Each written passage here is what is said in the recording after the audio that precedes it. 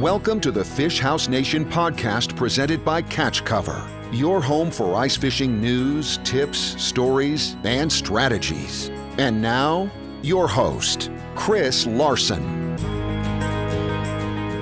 Welcome to the Fish House Nation podcast. Joining us now, Mark Harmon from Core Ice. Mark, thanks for joining the show. Chris, it's my pleasure, as always, to be with you. I hope you're having a great day.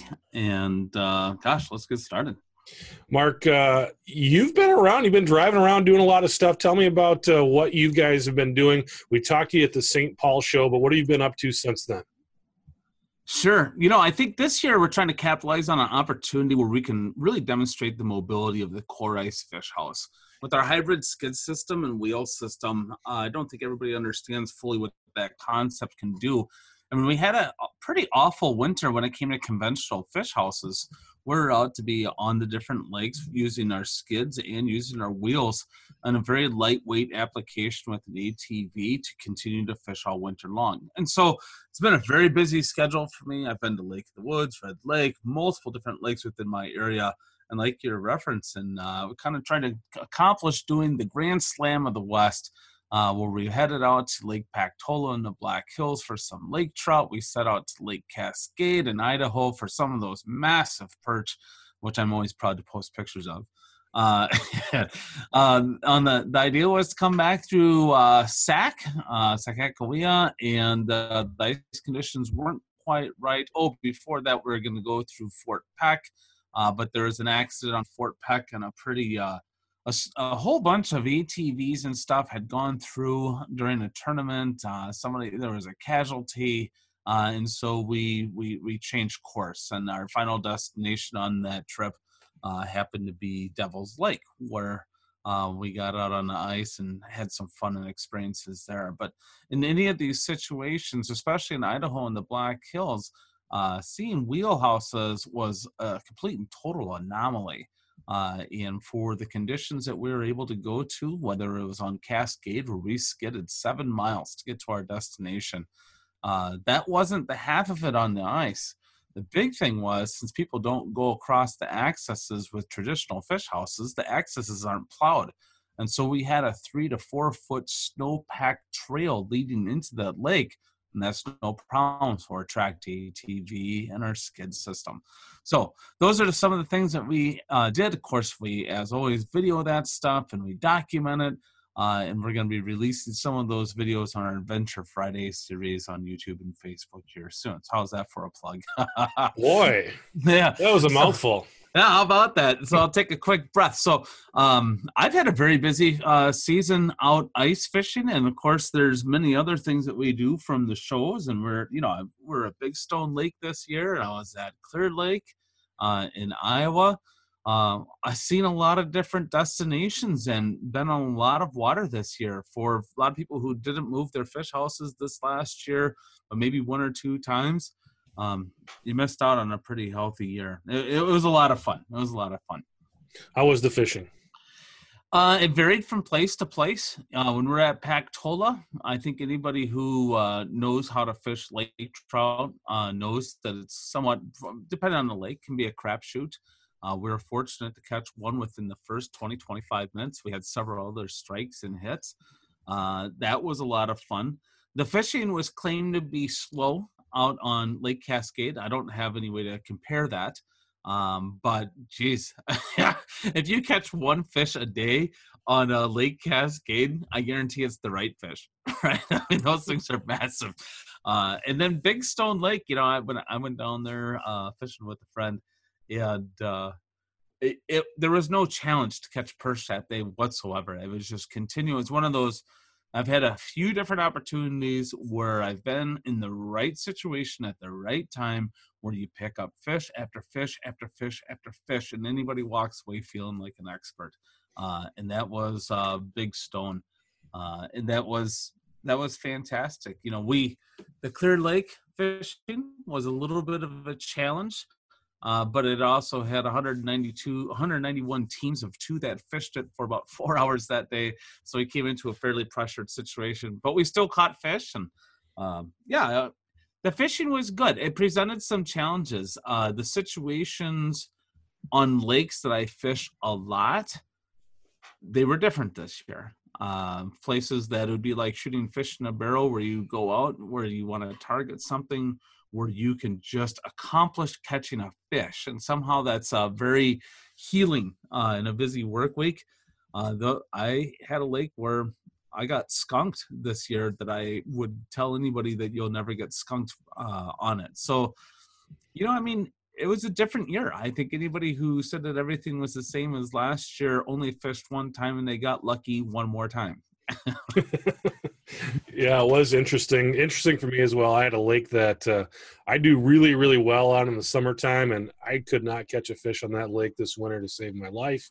And there's another lake not too far away that I almost never fish in the summertime because you just get blown around all over the place and have a hard time holding position, and went out there and just pounded them all winter long, and it was a lot of fun. So kind of a weird season for me as well. But the reason we wanted to have you on today is you've been in the fish house business for a long, long time, and we are in April. This is going to air in April, and people are kind of putting it away for the year, and we wanted to talk to you about some things that they should do with their fish house as the season comes to an end. Sure. And I did put together a list. You'd asked me the question before we went on air, and I put a little bit of thought into this, and I'm not real casual when it comes to this stuff, and I'm not going to speak just to our product alone. I mean, in any and all fish houses, I think step number one is walk around that fish house and visually check for any kind of damage, whether it's on the exterior of the fish house or maybe cracked or broken windows. Or maybe especially your tires, as we take them down these weird scenarios. You can come across some pretty rough rocks or some weird accesses. We take a lot of that for granted because we're cold and we just want to get home, but really inspect your tires. I mean, that's your contact point between you and the road, and you don't want to be in a position next year where your tires may not be in the most trusting space. The second thing I'm going to recommend, and you probably have done this, and if you haven't, you really need to do this. This is an awesome opportunity to take out the power sprayer and really wash all that salt off. That salt sitting on your unit for the remainder of the spring, summer, and into fall, if you don't touch it again until next year, you're going to be pretty disappointed and regret you didn't take that extra 20 or 30 minutes to really take care of it. Number 3, this is pretty critical, and from my experience of being around the fish house now over 10 seasons, is that people don't take the time, and it's not just your fish house, it's utility trailers and boat trailers and everything else. I think people overlook the value of greasing your bearings. Taking a few minutes to inspect and grease your bearings will save you a lot of trouble and a lot of problems down the road. They should be maintained once a year. Of course, always check with your owner's manual and see what their recommendations are, but that would be my Mark Harmon to you recommendation, is you should at least check or inspect those once a year, or if you're going to be going on a significantly longer trip than normal. The next thing would be when it comes to your battery. Batteries are an expensive piece that we want to take for granted, but we do put them through a lot of challenges over the winter. Batteries don't like cold weather, and they don't recover very well. A lot of times they'll get frozen out. There's a few things that you should do to your marine battery, and one would be check your water levels. So I would open that up and I would inspect your water levels and make sure that those are topped up.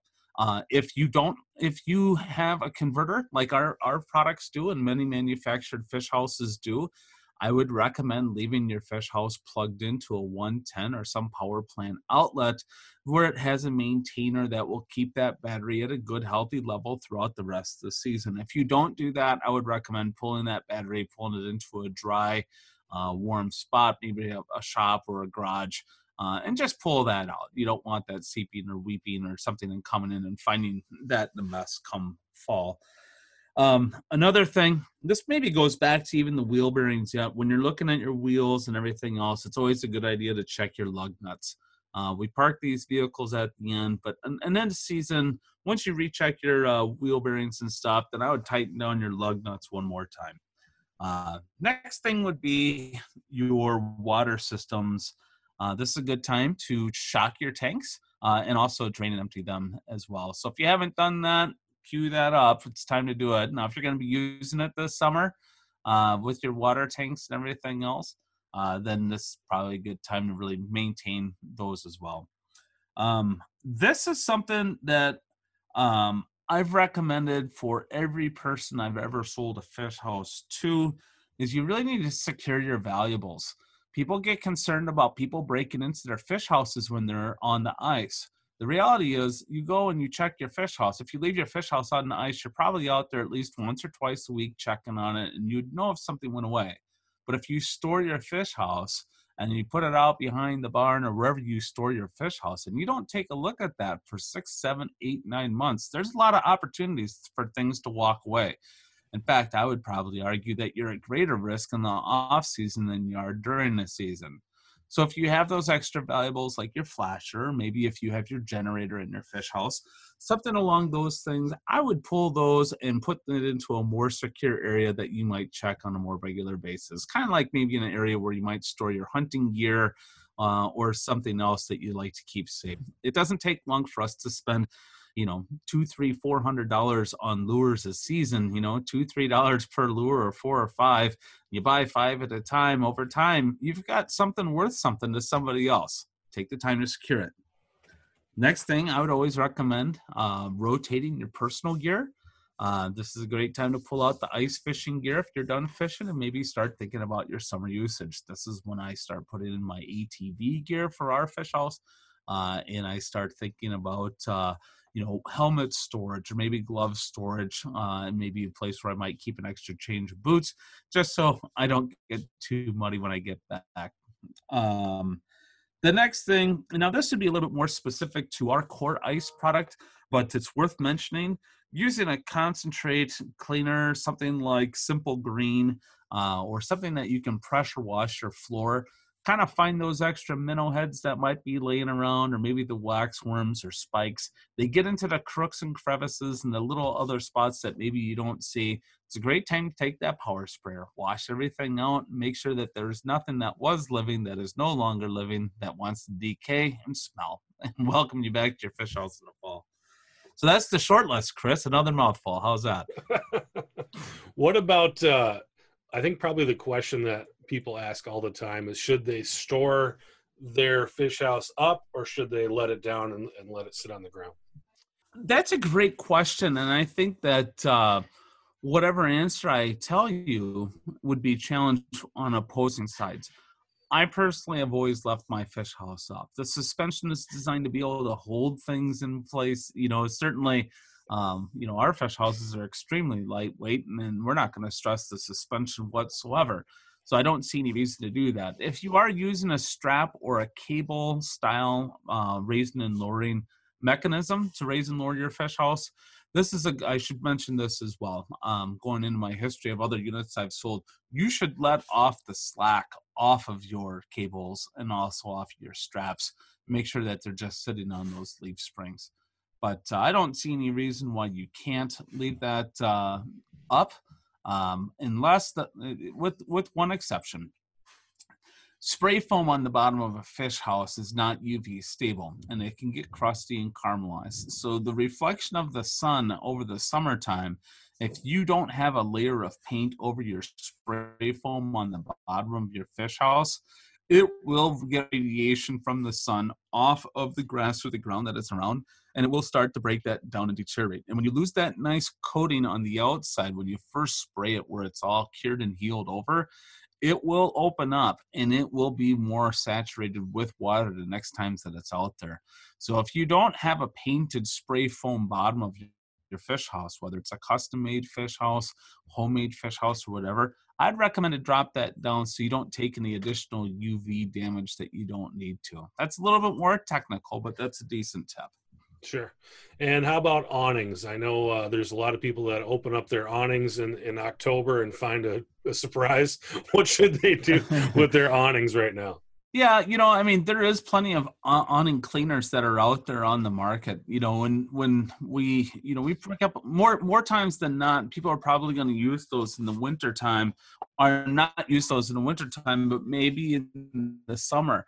But when we're dragging them around in the winter, you do have an opportunity to get salt and water that sits and nestles up there. And when you unroll that awning, you might see that, I don't know if you would call it a mildew line or if you'd call it a dirt line. But if you want to keep that stuff nice and maintained, and you're taking that opportunity to power spray stuff out, it's not a bad idea to extend that awning out. If you have some dirt or some bacteria or some kind of organic material, there's specialized stuff you can find all over Amazon that will break down those deposits and let that dry completely, and then roll that back up, and you should be in good shape. But yes, you should inspect your awnings.